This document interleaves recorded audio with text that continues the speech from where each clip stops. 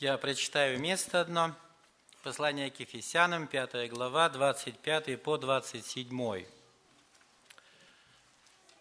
Откройте, пожалуйста. Я подожду, пока вот листают, братья ищут. Кто-то не ищет, правда? Открыли, да?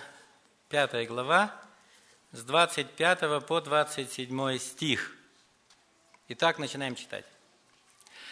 «Мужья, любите своих жен, как и Христос возлюбил церковь и предал себя за нее, чтобы осветить ее, очистив баню водную посредством слова, чтобы представить ее себе славною церковью, не имеющей пятна или порока, или чего-либо подобного, но дабы она была святая и непорочна».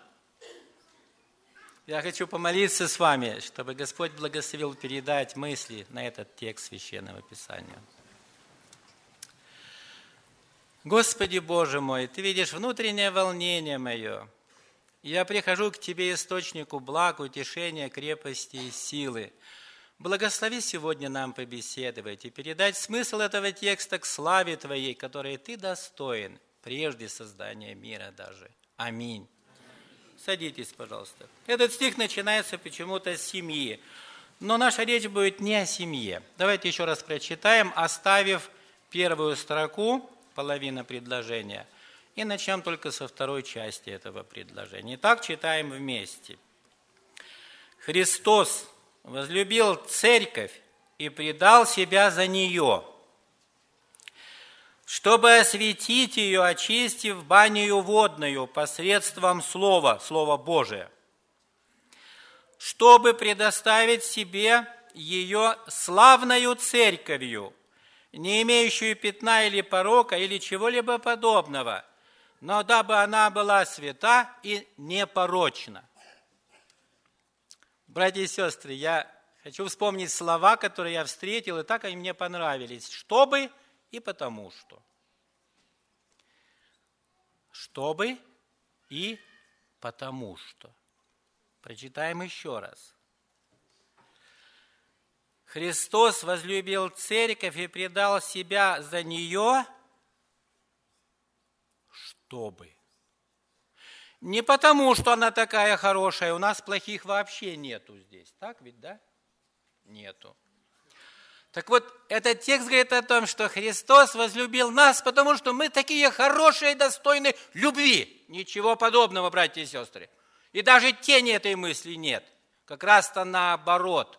Он говорит, Христос возлюбил церковь и предал себя за нее, чтобы сделать ее какой? Хорошей. Это место говорит здесь, чтобы представить себе ее славною церковью, действительно настоящей невестой, чистой, без пятна и порока. Я помню, когда у нас был брак, и мы заказали такси, чтобы там еще в России, чтобы нас доставили в ЗАГС. Это было в Сибири, на краю города Новосибирск, когда не было ни асфальта, ничего, были дороги с такими большими ямами, пылью и грязью, такси не пришло, машина не пришла. И вы знаете, тогда мы с моей женой, у нее была фата длинная, наверное, 2 метра. Все дети собрали ее фату, и мы полкилометра шли на конечную остановку автобуса, чтобы нас повезли в ЗАГС. И вот, вы знаете, вот, что несли это вот, чтобы не заморать. Полкилометра. И там автобус сняли с рейса, нас посадили и в ЗАГС повезли. Ну, это я просто вспомнил, как невеста боится пятна или порока на платье своем. Это же сразу видно. И вот здесь место говорит о том, что Христос нас так возлюбил и себя предал за нас, чтобы у нас была чистая одежда праведности, даже маленького пятнышка не было. Тема этого текста: Христос хочет сделать нас другими, лучшими. Он хочет нас изменить. Вы знаете, вот на этом поприще мы с вами работаем каждый день. Мы меняем друг друга. Мы пытаемся изменить. Вы знаете, вот есть семьи, которые, бедняжки, годами пытаются изменить друг друга. Жена всеми силами пытается изменить мужа. Муж всеми силами пытается изменить свою жену. Кто победит? неважно, кто победит, оба проиграли. Потому что рушится семья. Дети, особенно в последнее время написано, станут такими непокорными, что родители всеми силами пытаются изменить детей. Мамы назначают пост. Мамы делают все усилия, когда приходит сын или дочь поздно. Мама плачет, мама просит, мама грозит. Мама звонит в специальные организации детские, чтобы помощь была. У нее только одна единственная цель. Какая? Изменить. Вы знаете, в школах на сегодня собираются консилиумы, вводят дополнительные средства воспитания детей. Адвокатов все больше увеличиваются, потоки денег идут. Любые средства, чтобы изменить. Меняют силой, меняют посредством оружия, через кровь, ломают друг друга. Все во имя того, чтобы изменить, чтобы было хорошо. Этот текст Священного Писания говорит тоже об изменении, но совсем другом. Еще раз прочитаем это место. Но Христос возлюбил церковь и предал себя за нее, чтобы осветить ее, очистив баню водную посредством слова, чтобы предоставить ее себе славною церковью, не имеющей пятна и порока. Братья и сестры, одна беда для всех людей.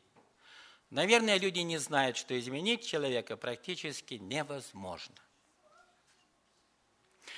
Нет на земле средств. Я еду на Портленд, и вот последний раз. С правой стороны, если вы будете проезжать, там один район, там большая вывеска написана. Но строится большой городок, correction center снова. По-русски говоря, огромная тюрьма. Я остановился, посмотрел, братья и сестры, строится большой городок, огромный городок. Все из бетона с узкими щелями. Это значит, в Спокене не хватает тюрем. Это значит, на пути не хватает тюрем. Не хватает тюрем сегодня в городах.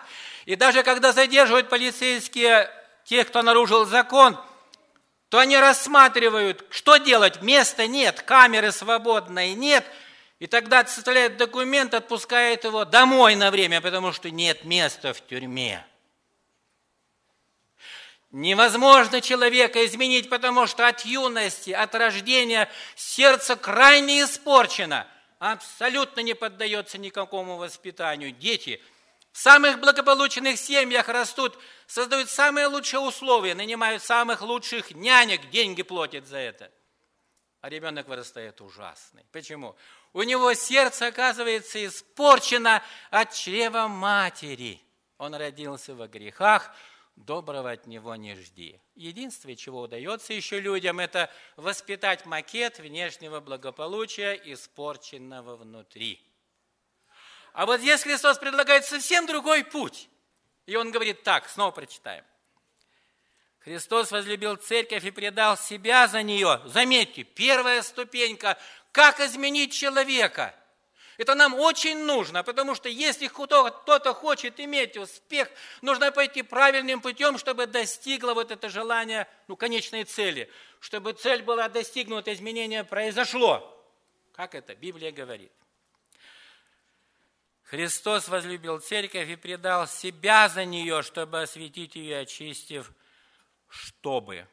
Не потому что, когда молодые пары женятся, и их спрашивают, ты почему ее взял? Потому что она красивая. И она одна такая в мире и неповторимая. Потому что.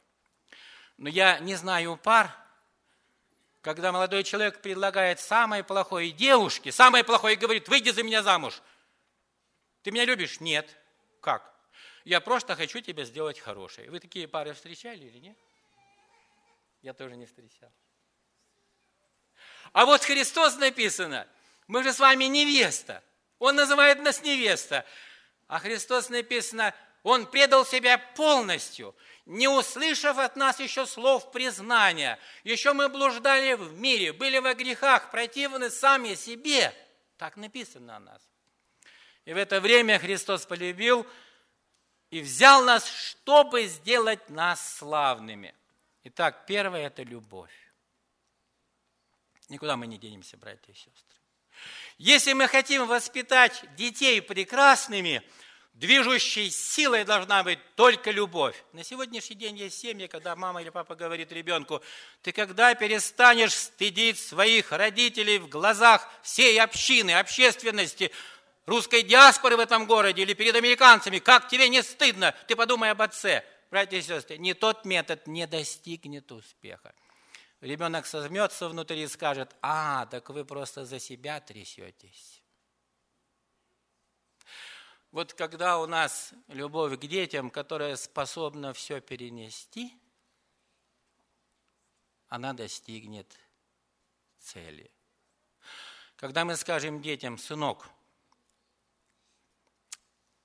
ты преступник в глазах правосудия, тебя ищет полиция. К нам перестали гости ходить, потому что ты ужасно себя ведешь. Запомни, я буду до смерти любить тебя, потому что ты мой дорогой сын. Пройдет время, слова любви начнут работать. Это тяжело, это очень тяжело, но ничего не дается легко. Христос, написано, Христос предал себя смерти. И когда его вели, люди не видели о том, что после него будет целое поколение, потомство искупленных людей. В это время был просто человек Христос, который назвал себя Сыном Божьим. Нужно было его распять, это лучше, чтобы один пострадал. Только он видел о том, что любовь, она в будущее пойдет и будет творить новое. Она нас с вами сотворит новыми людьми. Любовь – это величайшая сила. Величайшая сила. Чтобы понять, почему так Христос любит нас, нужно его познавать. Когда он в сонме славы своей был, когда он был пред Отцом своим, и когда он, видя страдания Отца, говорит: я пойду, и творение твое, из любви к тебе и к ним, я отдам себя полностью. Вот сегодня есть ли люди, которые сказали бы: Господи, я согласен, на все согласен. Во имя любви я все перетерплю, я все выдержу с твоей помощью, чтобы достигнуть цели. Вот тогда только начнутся изменения. Муж дорогой, у тебя очень плохая жена, мы сочувствуем, но мы не можем помочь. Если ты хочешь приобрести ее, начни ее любить, как Христос. Предай себя полностью, как Он научит.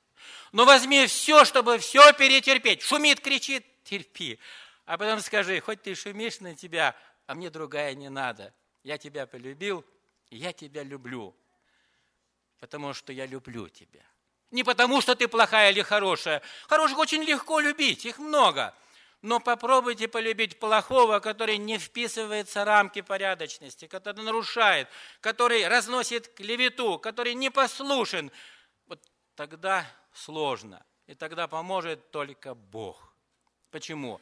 Потому что Он претерпел, чтобы нас сделать славными, чистыми, освященными. Итак, первая ступень для того, чтобы достигнуть цели изменения – это нужно любить всем сердцем. И написано: любовь изливается в сердца наши как? Духом Святым. Правильно. Мы не имеем любви, братья и сестры. На себя не нужно надеяться. Не нужно. Я последний раз был в Ванкувере, супруги рассказывали, говорили как-то об испытаниях в жизни. Молодая, то есть жена говорит. Она говорит: вы знаете, у нас в жизни было сильное переживание, мы в Алмате жили. И у нас соседка через забор была, очень злая женщина.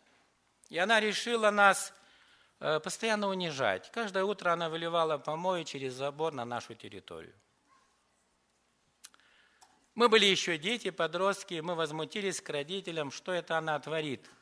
В Америке бы сразу позвонили 911. Папа с мамой собрались, сказать: детки, это нам испытание. Давайте этого не шуметь, а терпеливо. И вот она справно каждое утро выливала, а папа подметал, убирал. И так было до свадьбы. Эта сестра вышла замуж. Уехала, уже своя семья. Начались детки. Бывая дома, она говорит: мам, ну как соседка? Льет. Больше 20 лет лила. Я смотрел на нее и думал: невероятно. Где терпение столько? Откуда? А потом наступила развязка. Интересно, эта женщина заболела, у нее никого не было. Ее увезли в старческий дом, дом престарелых. Это не особо прекрасное место в России. Через некоторое время подъезжает машина, ее выводят двое, она потихонечку заходит, в дом плачет и кричит: прости меня, пожалуйста. Прости меня, пожалуйста. Хозяева говорят: а мы ничего и не имеем. Да как же, я же столько лет издевалась. Я наслаждалась этим издевательством. Я ожидала, когда вы закричите через забор. Я просто ожидала этого. Вот каждый день ожидала этого. Я не дождалась. Разбито здоровье, теперь никому не нужна. Я там потеряла все, и сон ушел. Все, ушло абсолютно. И тогда Бог ко мне заговорил: ужасная женщина, иди, что ты натворила, разлила, иди там. И я, говорит, пришла у вас просить прощения. Простите, я хочу там спокойно хоть спать и жить. Мы прощаем вас. Я послушал, думаю, интересно. Любовь, она испытывается временем. Здесь испытывается, там, она всегда испытывается. Вторая мысль – это жертва. Вы знаете, когда наше желание изменить, оно должно быть сопряжено с жертвой. Это мы должны себя в чем-то унизить. Когда Христос шел, когда над ним издевались, он не защищался, он не оправдывался, написано, и он молчал. Когда его били, когда по щекам били, когда плевали, там написано полк. Я боюсь об этом подумать, но думаю, что, наверное, стоял заплеванный весь. Извините за это выражение, но полк, когда подходил, когда люди наслаждались издевательством, потому что больше делать нечего, военные люди, хоть в этом удовольствие. И вот все это на нем. Вы знаете, вот эта величайшая жертва — отдать себя, унизить себя, да нельзя. Люди обычно боятся: ты меня ни во что ставишь. Братья и сестры, видимо, в этом и смысл есть. Самому себя поставить ни во что, чтобы возвеличилось его имя. Другого пути нет. Чтобы достигнуть цели, нужно поставить себя ниже. Жена говорит: он на меня накричал. Кто я? Почему он меня, простите, почему я? Каждый знает себе цену. А вот накричал, она бы сказала: дорогой, ты просто не знаешь, я еще хуже. Спасибо, что только ты меня накричал на меня. Но ведь сколько нужно внутри силы, чтобы унизить себя, отдать себя в жертву и сказать: пусть возвеличится имя Божие, пусть сила его действует, потому что я великой цели хочу. Мы сегодня были в Братской, брат почитал место: терпение надобно вам. И, что еще? Долго. Терпение. Это очень мучительно. Но если мы хотим достигнуть цели, нужно обязательно быть долго терпеливым, отдать себя в жертву. У нас в Сибири был случай один, были похороны. Сестру хоронили. Муж у нее неверующий. И вот вы знаете, когда она уверовала, небольшая деревня, он как возмутился: ты позоришь меня перед глазами всех мужчин деревни. И издевался, и шумел, и стал больше пить, чтобы показать о том, что он самый сильный, самый храбрый. Она терпела. В соседнем селе была свадьба, их пригласили туда, они пошли.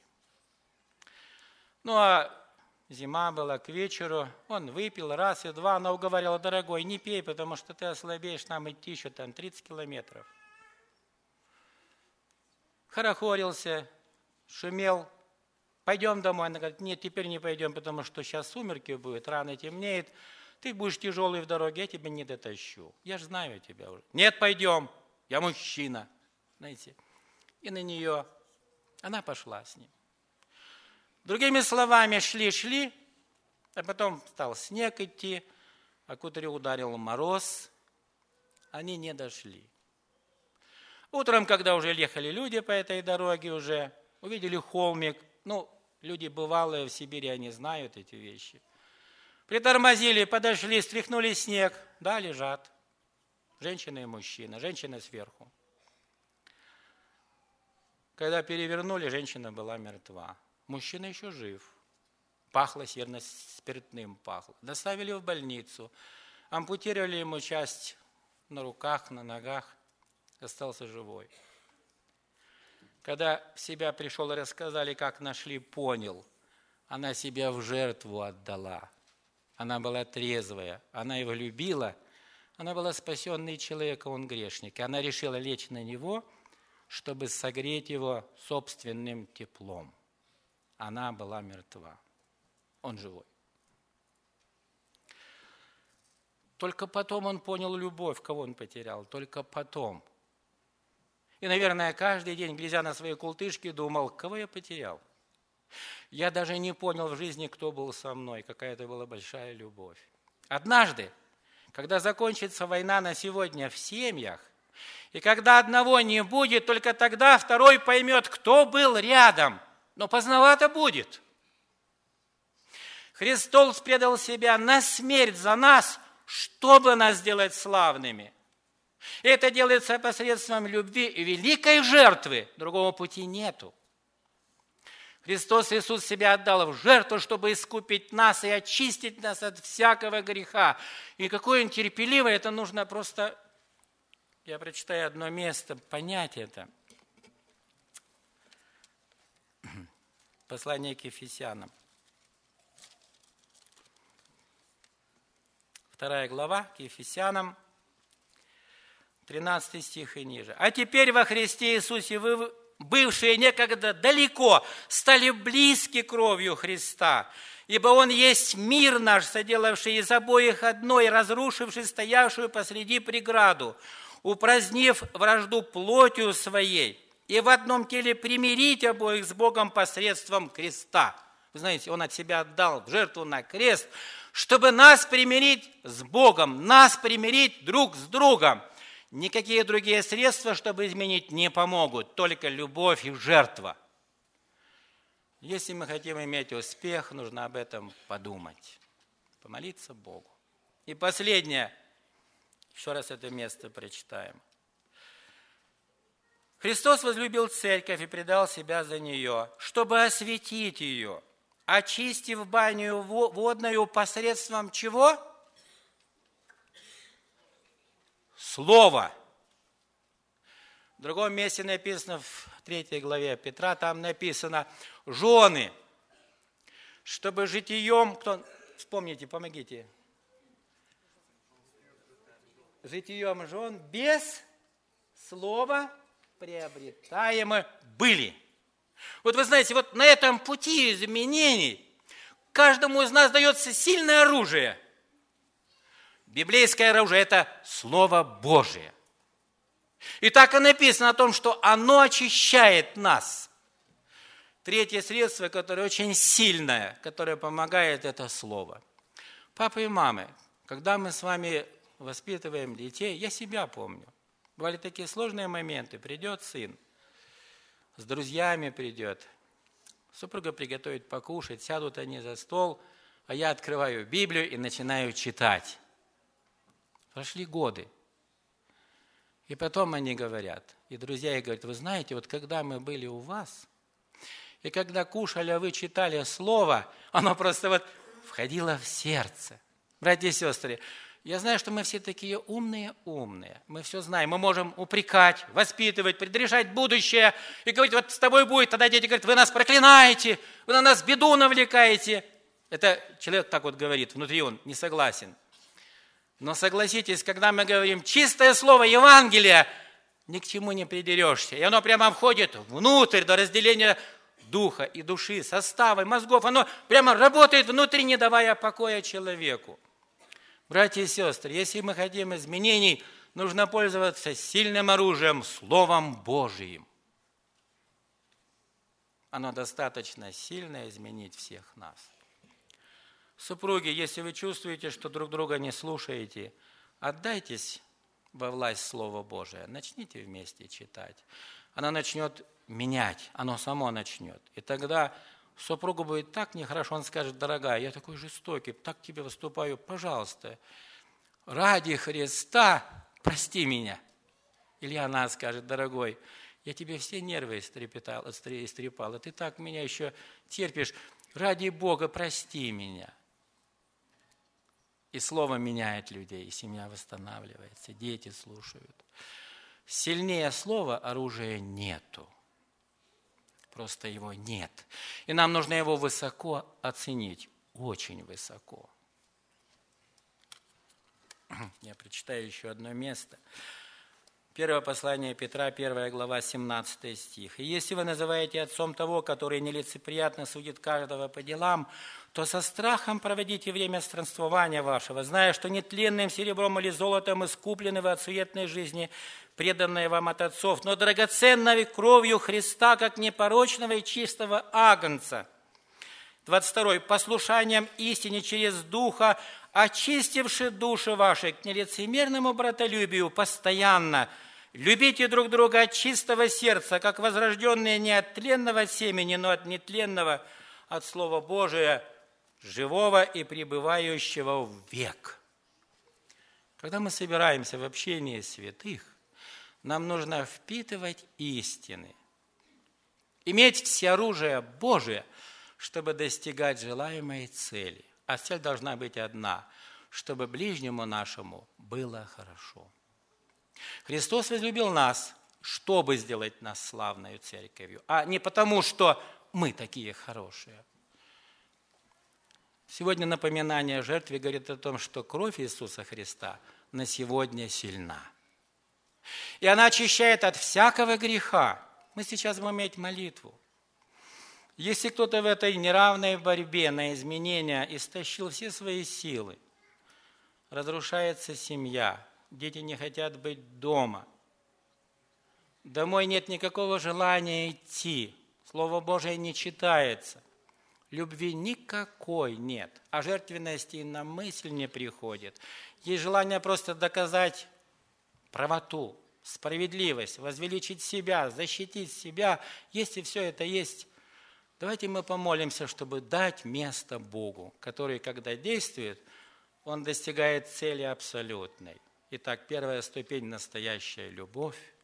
Второе – настоящая жертвенность. И третье – возвеличить Слово, которое меняет жизнь, меняет мир, готовит нас к вечности, делает нас сынами вечного Отца. Аминь. Помолимся мы.